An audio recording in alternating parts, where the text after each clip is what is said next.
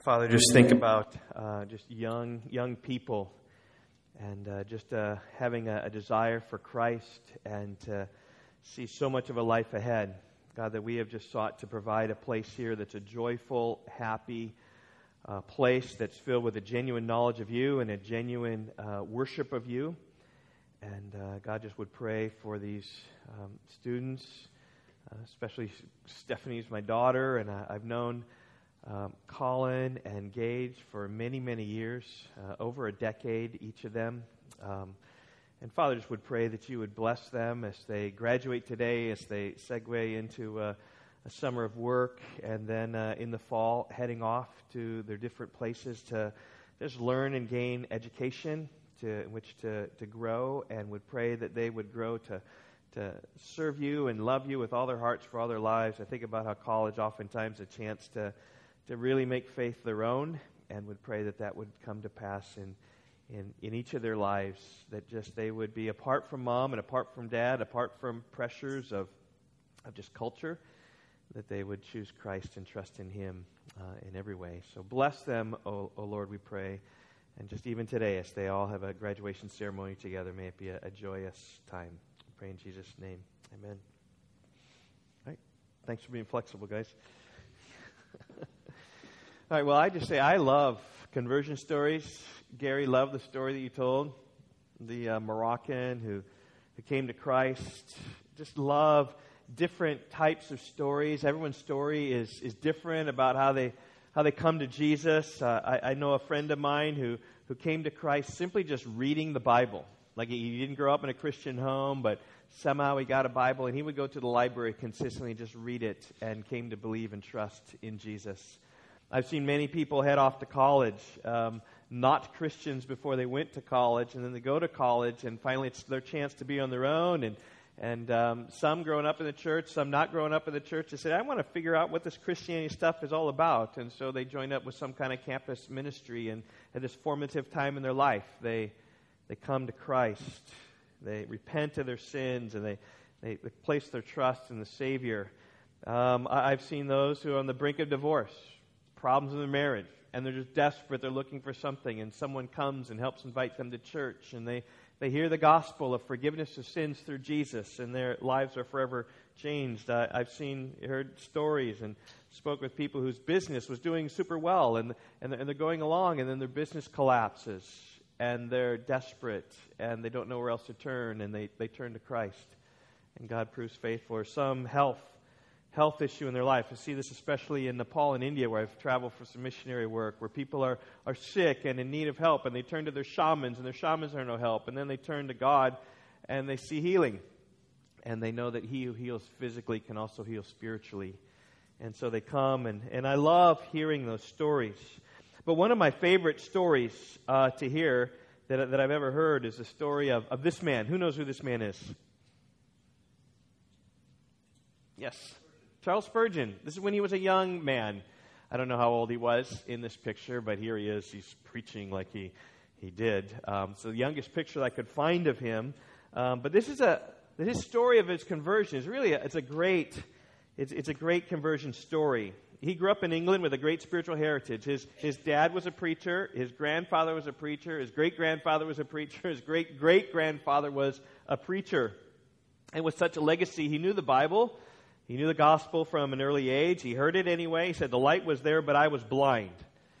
And he said, and I quote, for years as a child, I tried to learn the way of salvation. I read my Bible, and I read it earnestly. And I had been taught by my mother and father and others. And I think I'd heard the gospel, and yet somehow, he said, it came a new revelation to him when he heard the gospel clearly said that just says you need to believe and live. And Charles Spurgeon, it's any typical church kid, knowledgeable of the Bible in the head, and yet lacking the knowledge of God in the heart. Till one snowy day, January 6th, 1850, when he was 15 years old, he was on his way to worship at church. He was living in London in the 1850s, and he's on his way walking to church, and the snow proved too much. And then he looked off to the side, and there was this primitive Methodist chapel. And he said, well, I can't get to the church I normally attend, so I think I'll just duck in here. There were about a dozen people, his testimony says, maybe 15. in this place. Because of the snow, the regular pastor wasn't there. He was snowed in, and so just a layman was really thrust into service to preach, and he was probably a bit unprepared. He wasn't anticipating preaching, but when the pastor didn't show up, he stood up and began to preach. His text was Isaiah 45, verse 22, which says, "Look unto me and be ye saved, all the ends of the earth." Look unto me and be ye saved, all the ends of the earth. Isaiah 45, 22. And listen to Spurgeon's testimony, what that man preached or what happened. He says, the preacher began thus. He says, "My dear friends, this is a very simple text indeed. It says, look. Now, looking don't take a great deal of pain. It ain't lifting your foot or your finger. It just means look. A man need not go to college to learn to look. The biggest fool can still look. A man needn't be worth $1,000 a year, £1,000 probably a year, to be able to look. Anyone can look. Even a child can look. But then the text says, look unto me. Then Spurgeon says, he said in his broad Essex, if I could quote Essex, I would do it. I don't know exactly what Essex is, but some kind of English accent. I'm terrible with accents. But he says, many on ye are looking to yourselves and not looking there. You'll never find any comfort in yourselves. Look to Christ. As he says, look to me. Then the good man followed up his text in this way. He said, and this would be helpful for us who've been going through Acts and just thinking about just the life, death, burial, resurrection, ascension. This is what he says. He says, look unto me, I'm sweating great drops of blood. Look unto me, I'm hanging on the cross. Look unto me, I'm dead and buried. Look unto me, I'm risen again. Look unto me, I'm ascended to heaven. Look unto me, I'm sitting at the right hand of God the Father. Oh, poor sinner, look unto me, look unto me. His message was about 10 minutes long. Spurgeon said. He said after 10 minutes, he was at the end of his tether. And with only about a dozen people there, this preacher knew who the visitor was. And so he addressed the visitor. And, you know, we've got some visitors here, some Stokites friends. So it'd be very typical of this. You're coming and look, young man, you look very miserable indeed. You need to look, I'm sorry to put you on the spot, I'm just kind of acting I want to be. Said, look to Jesus. You're going to be miserable in life, you're going to be miserable in death. Unless you look to Him. Look unto Him and be ye saved. And then as Spurgeon said, this primitive preacher lifted up his hands and shouted, as only a primitive Methodist minister could do. I have no idea what a primitive Methodist minister was in the 1850s. But he said, young man, look to Christ. Look. You have nothing to do but look and live. That was Spurgeon's testimony. And then here he described it. He says this. He says, I saw at once the way of salvation. I know not what else he said. I did not take much notice of it. I was so possessed with that one thought. Like as when the brazen serpent was lifted up, the people only looked and were healed, and so it was with me. I've been waiting to do 50 things. But when I heard that word, look, what a charming word it seemed to me. Oh, I looked until I almost looked my eyes away. There and then the cloud was gone, the darkness rolled away, and at that moment I saw the sun, and I could have risen that instant and sung with the most enthusiastic of them of the precious blood of Christ and the simple faith that looks alone to Him. Well, a few months later then, when the weather got warmer, he was baptized in a river there in London, and just with his heritage of pastors, he'd heard so many sermons, he had been in the understanding of that. He preached his very first sermon at age 16. His giftedness was obvious to all at age 18. He was pastoring a church for the first time at age 20. He was called to the historic New Park Street Chapel in London, which historically John Gill was the pastor there, a great Puritan. It was a big church, and just within a couple years, I think it grew to be the largest church in London easily. And he ministered there for decades. In fact, even here's a picture of him. The crowds were too big for the church building. That soon he preached at Essex Hall, preaching to thousands of people without a microphone. He had this amazing voice. He went on to become known as the Prince of Preachers, arguably the best preacher the world has ever known. And it all started when he was heading to church, and the snowstorm prevented him from getting there, and he diverted to the small meeting among strangers. And I love that story of conversion because it shows what God can do in an instant. To turn someone who's a sinner and lost, turning someone to Himself and to use him greatly. And I love especially the story there about how the preacher was unknown to Spurgeon. Spurgeon never met him his entire life. A couple people came forward and said, "Oh, I was that preacher." Like three men came forward, and Spurgeon was like, "No, you're not the guy. You're not the guy." I think someone wants to take credit for, I was the guy, right, who saw you come to Christ, and now you're preaching to thousands. But Spurgeon never knew this man. And Spurgeon in his day impacted millions in his lifetime. As his manuscripts of his sermons were sent, even in those days, telegraphed over the sea to America, people read his sermons. His sermons were published every week for years, even like 25 years after his death. They had just had enough stored up that every week came out one of his sermons. You can read his sermons if you want, just online. They're good. And he's impacted millions in our day as people have read Spurgeon and come to love him. But as much as I love this conversion story, and as much as I think it is one of the greatest stories, it's not the greatest conversion story. The greatest conversion story is found in our text of Scripture this morning, Acts chapter 9. If you haven't turned there, I invite you to open up your Bibles to Acts chapter 9. This is the story, the famous story of the conversion of Saul of Tarsus. The title of my message this morning is The Greatest Conversion Story. And I say it's the greatest story for several reasons. First of all, it's in the Bible. If you're going to have the greatest story, a conversion to God, I think it's got to be in the Bible. So you just got to pick whichever one's the greatest one in the Bible, and this one it's got to be an inspired conversion story. Second, this story is told more times in the Bible than any other conversion story in the Bible. Anyone else coming to Christ in the Bible. In fact, it's told here in Acts chapter 9. It's going to be told in Acts chapter 22. It's going to be told in Acts chapter 26. Paul will allude to it in Galatians chapter 1 and in Philippians chapter 3 and in 1 Timothy chapter 1, just to name a few times where it really talks about coming from darkness into light. I think finally, right, this story is a great conversion story. It's the greatest because it speaks of extremes. Saul, right, was the greatest enemy of the church, then becoming the greatest advocate of the church. Going from the lowest of low, persecuting Christians, even to the highest of high, and being privileged to write almost a quarter of the New Testament.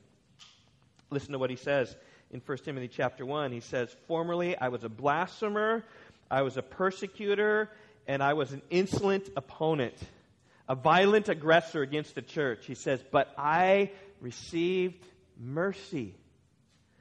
And he says the saying is trustworthy and deserving of full acceptance, that Christ Jesus came into the world to save sinners, among whom I am the foremost. Paul considered himself the foremost of sinners because he blasphemed against the Lord, and he sought actively to persecute the church of Christ. He became the greatest of saints, laboring, as Gary read for us in 1 Corinthians 15, he labored more than all the apostles, more than Peter and James and John and Philip and Bartholomew and Matthew, more than all of them. It says, the grace of God was working so much in me, I labored more than all of them. He discipled many. He planted countless churches. And as I said, he wrote nearly a fourth of the New Testament. So I consider this story the greatest conversion story in all the Bible. The greatest conversion story, I think, ever told. So let's read this conversion story, Acts chapter 9, beginning of verse 1. "But Saul, still breathing threats and murder against the disciples of the Lord, went to the high priest and asked him for letters to the synagogues at Damascus, so that if he found any belonging to the way, men or women, he might bring them bound to Jerusalem. Now as he went on his way, he approached Damascus, and suddenly a light from heaven shone around him, and falling to the ground, he heard a voice say to him, 'Saul, Saul, why are you persecuting me?' And he said, 'Who are you, Lord?' And he said, 'I am Jesus, whom you are persecuting. But rise and enter the city, and you will be told what you are to do.' The men who were traveling with him stood speechless, hearing the voice, but seeing no one. Saul rose from the ground, and although his eyes were open, he saw nothing. So they led him by the hand and brought him into Damascus. And for 3 days he was without sight, and he neither ate nor drank. Now, there was a disciple at Damascus named Ananias. The Lord said to him in a vision, Ananias. And he said, Here I am, Lord. And the Lord said to him, Rise and go to the street called Straight, and at the house of Judas look for a man of Tarsus named Saul. For behold, he is praying. And he has seen a vision. In a vision, a man named Ananias come in and lay his hands on him so that he might regain his sight. But Ananias answered, Lord, I have heard from many about this man, how much evil he has done to your saints at Jerusalem. And here he has authority from all the chief priests to bind all who call upon your name. But the Lord said to him, Go, for he is a chosen instrument of mine to carry my name before the Gentiles and kings and children of Israel. For I will show him how much he must suffer for the sake of my name. So Ananias departed and entered the house. And laying his hands on him, he said, Brother Saul, the Lord Jesus, who appeared to you on the road by which you came, has sent me to you that you may regain your sight and be filled with the Holy Spirit. And immediately something like scales fell from his eyes, and he regained his sight. Then he arose and was baptized, and taking food, he was strengthened. Here's my first point. My first point is simply this. It is the road. That is the road, the famous road on the road to Damascus. This is the road that Saul was traveling upon as he met the risen Christ in this vision. This is a parallel, really, that primitive street, that primitive Methodist chapel where Spurgeon first looked to Christ. And what brought Spurgeon to that chapel was a storm. And what brought Saul to this road was his intense hatred for Christians and for Christ.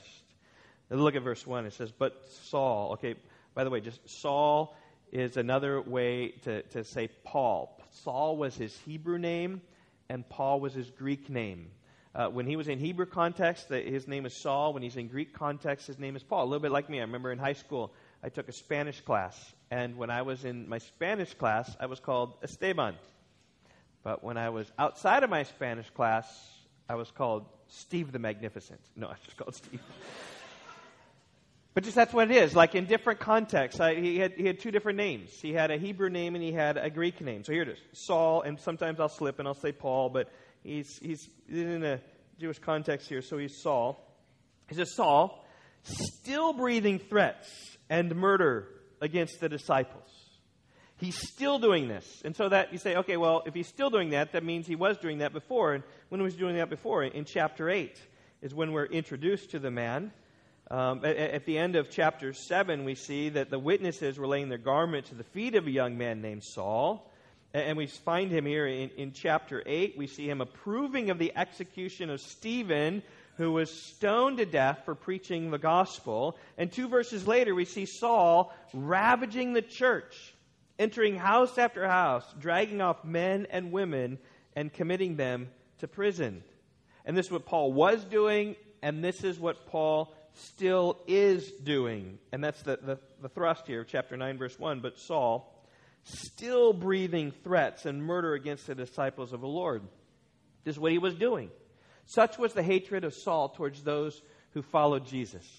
I mean, he didn't merely disdain them in his heart and his mind, as if kind of seeing someone and hating them, but maybe being polite on the outside. That wasn't Paul. And Paul wasn't even one who hated people and just spoke against them. And he said, oh, I hate that person. I hate that person. It wasn't even that.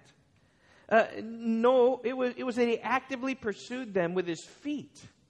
I mean, he walked towards them, and he hunted them down, and he brought them into prison as heretics, where I would suspect that they were beaten for claiming the name of Jesus, and that some of them were killed for their faith.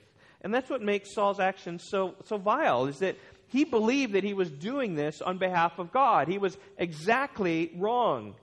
He went after God's people thinking that he was doing the work of God because he was a Pharisee. Right? He was a Pharisee of Pharisees. He was zealous for the tradition of the elders, when in fact, however, he was doing the work of the devil. That's what Paul did in Jerusalem in chapter 8, and that's what he continued to do here in chapter 9. But he's continuing here beyond Jerusalem. Chapter 8 was Jerusalem, and here it now goes beyond. And we see that when he's still breathing threats of murder against the disciples of our Lord, he went to the high priest and asked him for letters to the synagogues at Damascus, so that if he found any belonging to the way, men or women, he might bring them bound to Jerusalem. Now, the high priest in Jerusalem had no authority in Damascus. Damascus is like 140 miles away.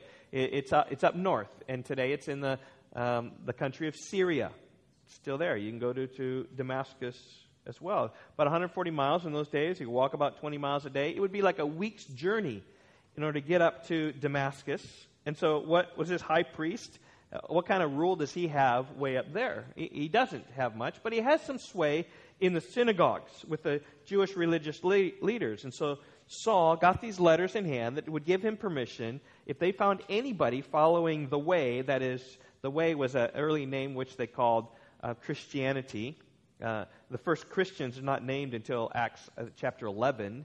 But here it's just the way. Remember, Jesus said, I am the way, the truth, and the life. No one comes to the Father but through me. And so they're following the way. It's just that if they're following Jesus, might be another way to say that. But he was going to go up there, if they're followers of the way, bring them back down to Jerusalem. Have you thought about how difficult the task that'd be? I mean, it's one thing to capture someone in Jerusalem, and carry them 400 yards to the prison, or maybe even a mile across town to the prison. I mean, they can come kicking and screaming, and you can get them handcuffed and get them that way. But to carry them 140 miles, that's another thing. It just take a ton of time, a ton of effort. And I don't know if they're walking up there, they're going to leave this entourage of people back walking with them, or maybe they got some prison trailer sort of thing, chariot. I'm not exactly sure, but to force them 140 miles to go with you as prisoners for following Jesus, that was quite the effort. But the effort that it took put on display Paul's tremendous zeal of how hard his heart was against the Lord. Yet, here's the good news of our text. And this is why this makes it the greatest conversion story ever told, is that I don't care how hard your heart is, God can soften a heart. I mean, he can soften it in an instant, as he did here with the Apostle Paul. So you just think in your minds, right? Who is it that is in my life just as hard can be? There is hope for him, because God can change that heart. Maybe you have that heart today. I have hope that God can change your heart today. And it's interesting that he doesn't need even a preacher to do it. He doesn't need me to go and change that heart. Like, I can't change a heart. It's interesting. I've told you before, that's what makes a pastor's job so hard, is that I'm called to do the impossible. I'm called to lead hearts to worship God, and yet I cannot change a heart. Only God can do that. He doesn't need me. He doesn't need you. He can do it very well on his own. And that's exactly what we see him doing right here in verse 3. He saves Paul even without a preacher. Verse 3. Now, as he went on his way, he approached Damascus, and suddenly a light from heaven shone around him. This was a divine light sent from God. And what this looked like or how it was, we have no idea. All I just say is it was miraculous. Paul was approaching the city, and then highly engulfed in this light. We'll find out later this light was so bright that it blinded him. But I just want to address your attention here, how it is interesting in verse 3 that this light came as he approached Damascus.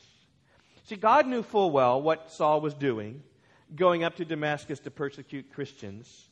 He knew full well when Paul received this letter from the hands of the high priest, and he walked. He began his journey. God could have caused this light when Paul was 3 steps out of town going to Damascus. He could have caused it after 1 day or 3 days. If it took him 7 days, why did God wait till right before he was approaching Damascus? You could probably see the city, probably laid out before him. He's just about to enter in, and boom, that's when God's light comes. I think it's a demonstration of God's patience. I think it's a demonstration of God's working.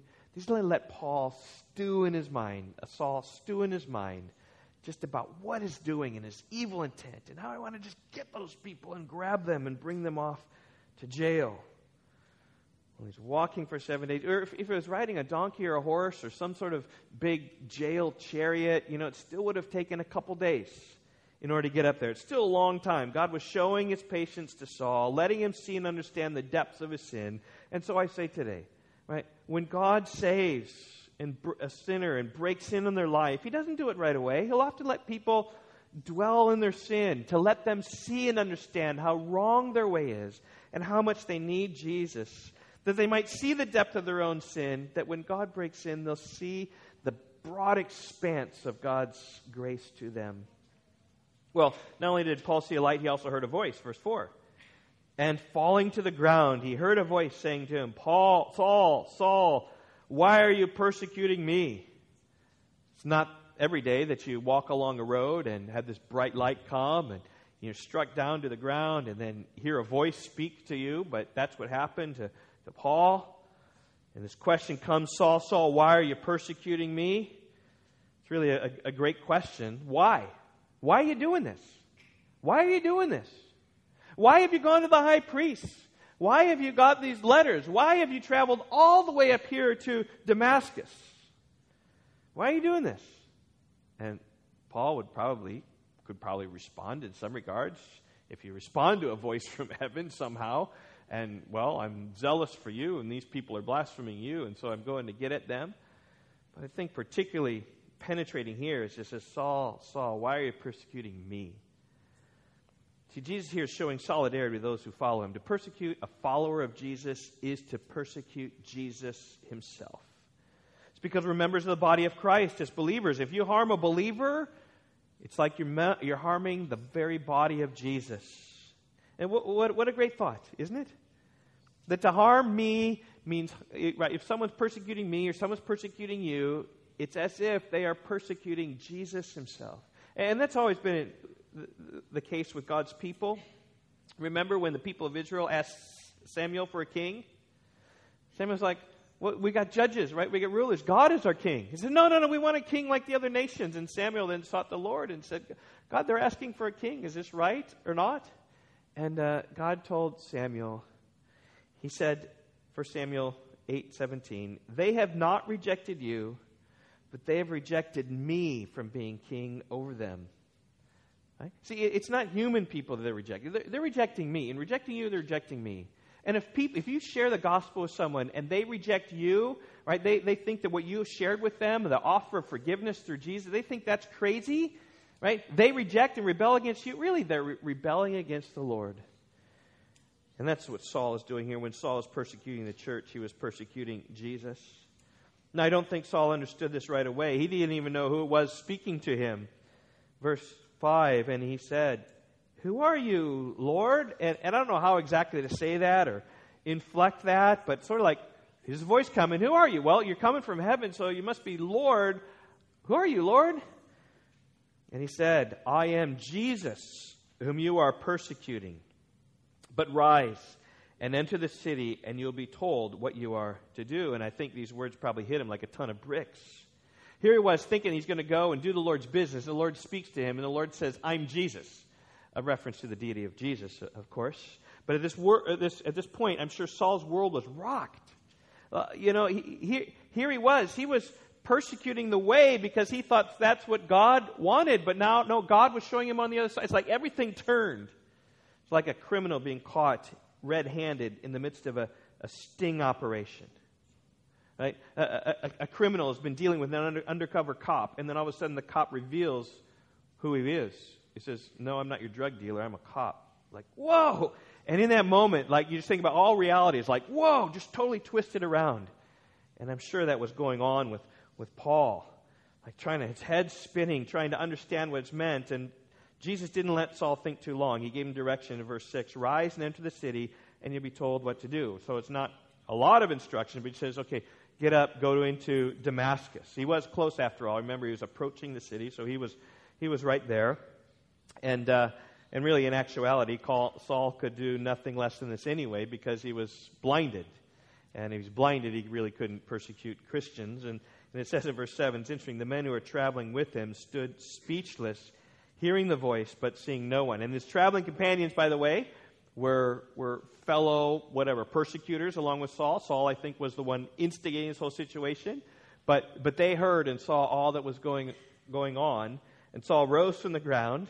And although his eyes were open, he saw nothing. He was blinded. And so they led him by the hand and brought him into Damascus. So you just picture, he's blind. And you know, when you're blind and someone's leading you, you close your eyes, kids, and it's kind of a hard a hard go. But these guys all saw what would happen, saw this light, heard this voice, and I think all this points to how miraculous these things were. Because everyone who had been traveling with Saul heard the voice and heard the conversation that followed. But Saul was the only one blinded by this light. So there's some miraculous things going on here. So it's not like you can explain this in any way, like some meteor comes in, or some cosmic flash of light, or some solar flash, or some explosion, or some really bright metallic stuff off the countryside that Paul happened to go and get blinded by. No, this was miraculous. That God came down in this light because he was pursuing Saul. Really brings us to understand what conversion is, how supernatural conversion is. It's a miracle when anyone turns to Jesus. Because we're all born with sinful hearts, which naturally live in rebellion against the Lord. We are incapable of changing ourselves. We are not. We need God to have a work in our hearts. Think about the metaphors used for conversion. Jesus said, you must be born again. You didn't choose to be born the first time. You don't really choose to be born the second time either. We're called a new creation, right? You can't create yourself. You can't change yourself, right? It's just God is the one who changes us. We need God to intervene, to soften our hearts, to open our eyes, to change us from deep within. It's a miraculous work of God. Now, God doesn't always do it with blinding lights from heaven. He doesn't always do it with voice from heaven. In fact, I would not be surprised if this was the only time that God used a giant flash of light surrounding all around people and a voice from heaven to convert anybody. This might be the only time in all that this exactly happened, right? Using these things, right? Perhaps other ways, right? But there are times, right, when the Lord used a thin-looking, feeble-voiced layman who, on a snowy day, to preach a simple text for 10 minutes to see people come to Jesus. There are times when God uses a financial crisis or a near-death experience to bring people to Christ. And I have no doubt that COVID-19 will bring many people to Christ as people think about, right, what it means. Why am I so scared of this disease? I'm scared because I'm afraid to die. And I'm afraid to die. I mean, there's more to life than just this life. And you need to think about how fragile life is here on earth and seek something better, seek something eternal. But the point is, the Lord works in miraculous ways. We all need a miracle in our lives if we're ever going to see God. A few years ago, I wrote a book. It's called Passing by the Field. And I think most of you have this book. Some of you, if you're newer to church, you don't have it. Just talk to me and I'll get you a copy. I'll order some copies. I'm out of them right now, except for this one. But they're just stories of just looking at life and bringing spiritual parallels to them. And I love this story about how the righteous need a miracle. You like that picture? I'm not sure if you can see it. Turn open your book to 38 when you get home. But here's little David, my son, the righteous, the church boy needs a miracle. And I write this. It says, Christians who grew up attending church and believing in Christ at a young age often feel their testimony is quote-unquote boring. They lack a dramatic story of Jesus miraculously rescuing them out of a dark and sinful past. They are sorrowful that they can't tell a similar story of the power of God to save them from their sin. But there's no need for despair. I went to high school with a friend of mine whose life couldn't have been more opposite than mine. I grew up in a stable, loving, church-attending family. The path to following Christ was natural. My friend, on the other hand, grew up in a home filled with problems. In describing his drug problem, he said to me, I wasn't high on drugs all the time in high school. He says, I was only high when I was awake. He says, he went to college and found Jesus Christ who forgave him all his sins. He went on to seminary and to serve as a pastor. And I remember well the time that he came to our home for lunch. He gave me a great perspective on my salvation and his salvation. And he said to me, Steve, it's not a miracle that I became a Christian. My life was so messed up that I knew I needed help. So I searched for help. And I happened to find Jesus. But you, Steve, you needed a miracle. You had everything you ever wanted in your earthly family. You had parents who loved you. Your siblings were loving and supportive. You had sufficient financial resources. In an earthly sense, you had no need for Jesus. which is the problem of many Americans today. We don't need Jesus. He says, you had no reason even to search for him. It's a miracle that you recognized your need for a Savior. And after hearing my friend's description of my salvation, I was encouraged afresh at God's working in my life. It was a miracle that he opened my eyes to see my need for him. Jesus said, it's not those who are healthy who need a physician, but those who are sick. I did not come to call the righteous, but sinners. Jesus didn't come to save the self-righteous Pharisee. Instead, he came to save the one deep in his sin. Now, certainly it's a miracle when those who are engaged in a great sin turn to Christ, but it's also a miracle whenever a quote-unquote righteous person turns to Christ. So if you have grown up in church and have loved Jesus from an early age, may this perspective encourage you to tell your miraculous story of God's grace in your life. And so just a reminder to all of us, right, that we need a miracle, all of us. And so the question is, have you experienced that miracle? Are you converted? Do you know what it means to walk in your sin and yet ultimately then to turn to Christ? Have you experienced the new birth? Have you experienced the new creation? Have you looked to Christ? Have you found forgiveness in him? Have you found your joy in him? That's what we see Paul in verse 9. Not saved yet, but seeking the Lord for 3 days without sight, neither ate nor drank. For 3 days, just trying to sort it out. He's confused.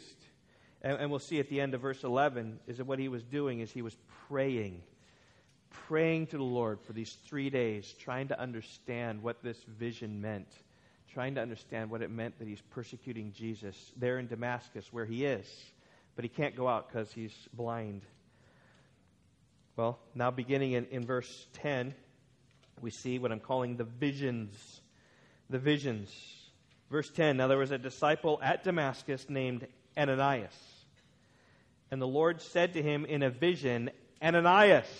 And he said, here I am, Lord. Now Ananias is a common name in Saul's day. In Acts 5, remember Ananias and Sapphira? Same name. This isn't the same guy, though, because Ananias was dead by this time because he lied to the Holy Spirit. Remember that story? Also, in Acts 23 and 24, we're going to meet Ananias, the high priest. But that's not this Ananias, because Ananias was a high priest of the Jewish. This is Ananias who's a believer, a disciple, as it says. What's also interesting here about Ananias is what caused me to think about the story of Spurgeon's conversion, is that we don't know anything about this Ananias other than what verses 10 through 19 tell us. He's like this obscure man who comes up in this passage, and that's all, like the feeble-voiced layman who preached at that chapel long ago to Charles Spurgeon. All we know of that man is what Spurgeon remembers. And all we know of Ananias is right here of what we read. All we read of him, he's a disciple at Damascus. That is, a follower of Jesus. He's a follower of the way. He is a Christian. Now, how he became a Christian, we don't know. He may have been in Jerusalem. And you remember at the stoning of Stephen, then everyone scattered except the apostles who stayed in Jerusalem.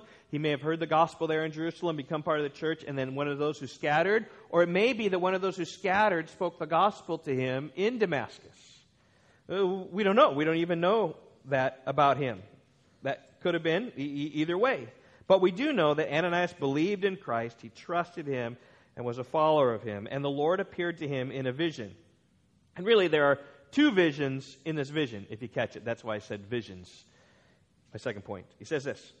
The Lord said to him, rise and go to the street called Straight, and at the house of Judas look for a man of Tarsus named Saul, for behold, he is praying. And he has seen in a vision a man named Ananias come in and lay his hands on him so that he might regain his sight. Now, this sounds a lot like Acts chapter 10 that we're going to see in the next couple of weeks.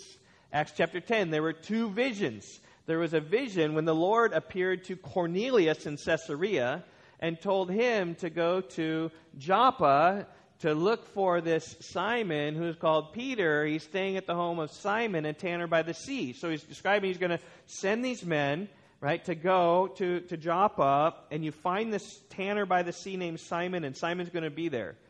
And sure enough, as they left 3-4 days earlier, they got there, and Simon was up on the roof.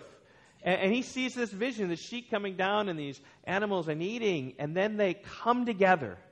And when they come together and they compare their stories, they say, oh, the Lord had a vision for you, and he had a vision for me, and these visions match. God must be in this. And I think that's exactly what we have here. The Lord comes to Ananias and tells him to go see Saul, because Saul has already seen this vision that this man named Ananias, that's why it's you. You're going to go and you're going to lay hands on him, and when you lay your hands on him, he's going to receive his sight. And when these two visions come together, it's going to be clear that the events are from the Lord. It's going to help Paul with his clarity about whether was this just something I happened to see, or is it hallucination, or is it what? But then when these visions come, it's like double confirmation. This really is the Lord working in your life. And then we come to verse 13. Now, it's hard for us to understand verse 13 because we know the whole story of Paul and the whole story of Saul and how he's going to come and be this great. And now, yes, he's a believer, but at this point in time with Ananias in verse 13, all that he heard positive from Saul is that he's praying. And he knew a lot about Saul of Tarsus. I mean, he knew that he ravaged the church in Jerusalem, and he knew, somehow by his response, that Saul was coming up to Damascus to do that very thing. How he knew these things, I'm not exactly sure, but I think word traveled faster, than those who were walking up there. Like someone said, hey, hide, because Saul's coming. Saul is coming. So he heard about this. And so the response of verse 13 is, try to put yourself in his shoes, is what I'm saying. I think it's a totally reasonable response. And I said, Lord, I've heard from many about this man, how much evil he's done to your saints at Jerusalem. And here he has authority from the chief priests to bind all who call on your name. So he said, I know about this man. I know what bad he did in Jerusalem. And I know that he's coming here to do the same evil. In fact, I even know about these papers the high priest signed for him, that he could take any of us and bind us to bring to Jerusalem as a prisoner. The implicit assumption is that, and I says, Lord, that's not a safe thing to do, to go and find this man. But the Lord explains. Verse 15. The Lord said to him, continuing this vision, this dialogue back and forth, the Lord says, go, for he is a chosen instrument of mine to carry my name before the Gentiles and kings and children of Israel, for I will show him how much he must suffer for my name. In other words, God's saying this, Jesus is saying this, and I know your concerns, but I have a plan for God's life, for Paul's life. I'm going to use him in great ways. He will spread the gospel for me far beyond Damascus. I know that he's persecuting my people now. That's all about to change. He's about to be the one persecuted. You just watch and you just see. And indeed, these things all came to pass. And as we work our way through the book of Acts, we're going to see that. We're going to see how Saul, brings the gospel to the Gentiles. In Acts chapter 13, they were ministering to the Lord. The Holy Spirit says, set apart for me Barnabas and Saul for the work that I have called them to do. And that's the work of going and planting churches. He's going to go on mission trips, telling all the Gentiles about Jesus. We're going to see Saul at the end of Acts, in Acts 24, 25, and 26, giving testimony to Felix and Festus and Agrippa, these kings, telling them of Jesus. We'll see how Saul confronted the religious leaders of Israel. We'll see the religious leaders even coming to Rome. We're going to see him just speaking about Jesus. We'll see the suffering that Paul faced traveling to Rome as a prisoner. And again, before we move on, I need to make a point. As of yet, we've heard nothing of Saul's faith. Right, from the standpoint of our story today, the jury's still out. Now, we have the advantage of whatever, literature, that we can see the end and say, oh yeah, here's what Paul is.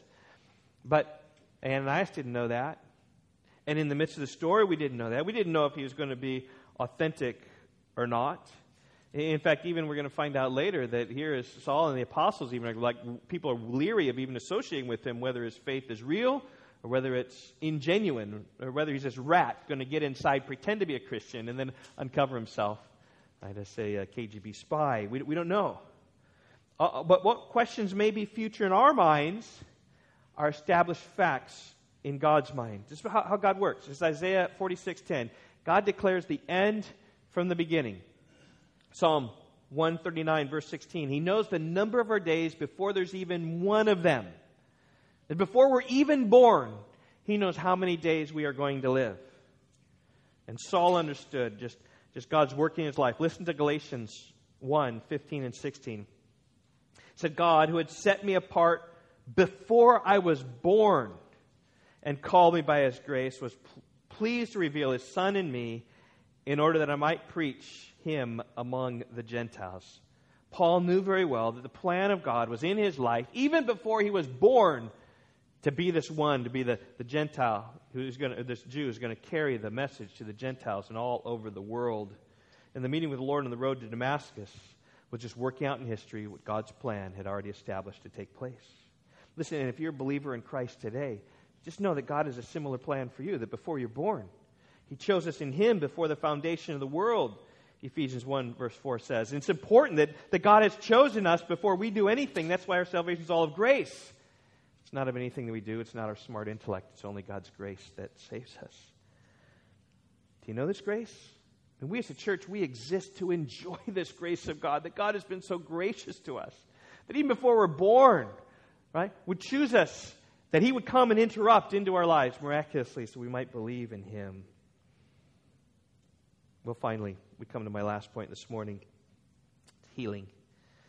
Verses 17 through 19. The healing. We've seen Him on the road, and we've seen these visions coming, but now comes the healing. And I think now comes the point of salvation in Paul's life. So Ananias departed and entered the house, and laying his hands on him, he said, in obedience to the Lord, Brother Saul, the Lord Jesus, who appeared to you on the road by which you came, has sent me, right, these two visions, right, He appeared to you there, He's come here to me, has sent me so that you may regain your sight and be filled with the Holy Spirit. Here it is, right? Healings. I should have had healings, not visions. Just coming to my mind right now. Healings physically and healing spiritually. Regain your sight, gain the Holy Spirit. And it was this moment that Paul, I think, was changed. We became a new creation. Where the Holy Spirit came upon him and transformed his heart of stone into a heart of flesh. Where he began to see things spiritually clear. Even as it says, immediately, verse 18, something like scales fell from his eyes. And he remained his sight, and he regained his sight. And as he regained his sight, also he gained this spiritual sight, this spiritual insight that then caused him then to rise up. And he was baptized in obedience to the Lord, as we see in Acts so much. We saw that in Acts chapter 8, right? Several times when Philip was in Samaria, right? They believed and they were baptized. And we see the Ethiopian eunuch in Acts chapter 8, right? He believed and he was baptized. This is the biblical pattern. You believe in Jesus and you're baptized after as in obedience to what Christ said. Yes, we did. And there was a spiritual healing, right? It's not that his baptism saved him, but his baptism was an indication that his eyes were opened spiritually and he'd come to Christ and was baptized. And taking food then, he was strengthened. And from that moment on, Saul became a mightier warrior for Christ. And we're going to see him next week in Damascus, strongly proclaiming his faith in Christ and how Jesus is that very Christ. And throughout the book of Acts, we're going to see him planting churches. On the first missionary journey, he's going to go to Pisidian Antioch and to Iconium and Lystra and Derbe. And then on other missionary journeys, he's going to go to Philippi, and he's going to go to Athens and Berea and Thessalonica and Corinth and Rome. And he's going to have an influence in Jerusalem, and he's going to have influence in Rome. And it all happened in a moment, at that moment of conversion. And indeed, I do believe that's the greatest story of conversion ever told. It's the greatest story in the Bible. Now, before we end and move on, I just need to comment here about the whole aspect of conversion. It's so central to Christianity. I believe that this is why it was spoken of in Acts several times. The story of the conversion of Saul is a little bit like the 4 different Gospels that we have. 4 different accounts of the testimony of the life of Jesus.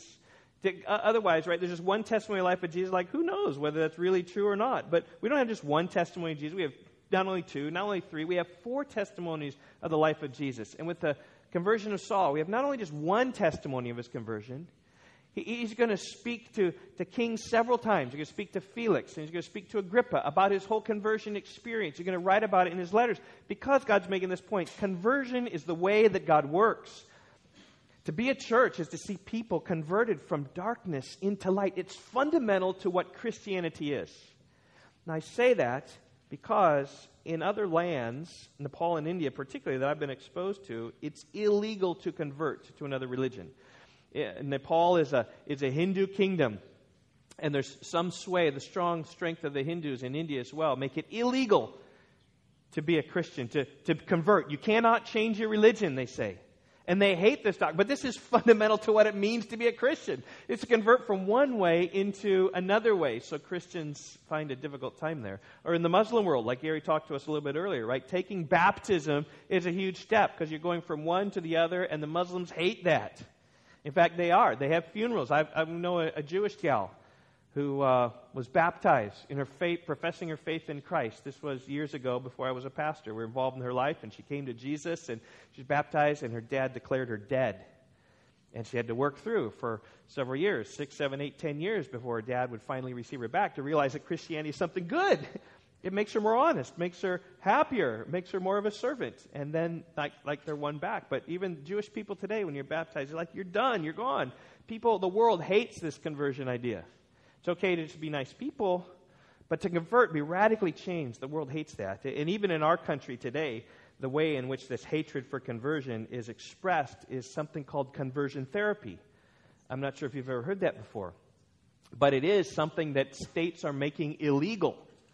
Illegal for counselors to counsel people to be converted, to be changed, and particularly those who are dealing with the confusion of their sexual identity. Or they claim, right, I am homosexual. Your problem is you're committing homosexual acts. You need to turn from that, and you need to be converted and believe in Jesus. That is illegal in some places in the United States. There's a push that you cannot preach conversion therapy upon other people. But I just say, church family, this is our only hope. This is what Christianity is. It's about the life of changing people. And Paul's story is really the greatest act of conversion. And really then the question is, right, have you known this? Have you experienced this yourself?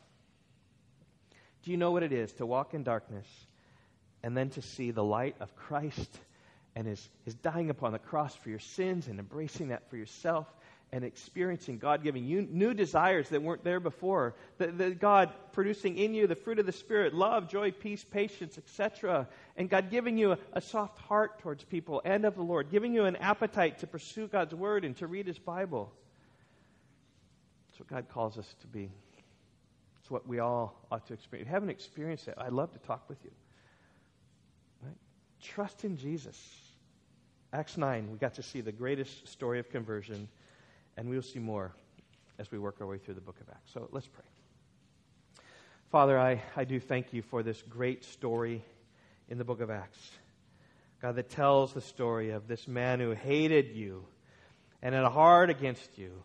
And yet you softened and you brought into your kingdom.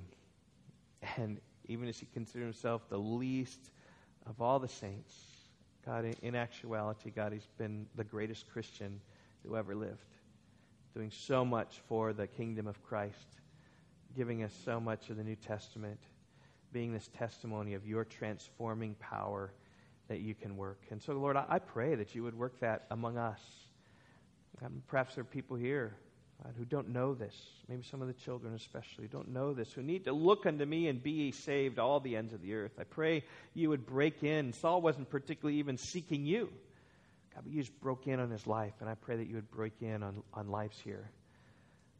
Father, also just would pray that even as we have opportunities to be bold and to be witnesses for you, as the book of Acts is calling us to, that we would see people transformed to believe and trust the Bible, and not their own thoughts, their own philosophies, their own way of life. They want to do it on their own, which actually means they just want to pursue sinful ways. But God, I pray that you would use us in the lives of people, in the lives of people who don't know you. God, that you would work in their lives, God, to change them for the better. God, just to know Christ and to understand, embrace, and experience all the fullness of joy that comes in him. So we look to you, God, not because we have the power to do this. We look to you because we know we don't have the power to do this, and would pray you would work conversions among us. God, that we might have maybe not the greatest conversion stories, but we would have more conversion stories to be able to tell. We thank you for your Son who died for us in our sins, in whose name we pray. Amen.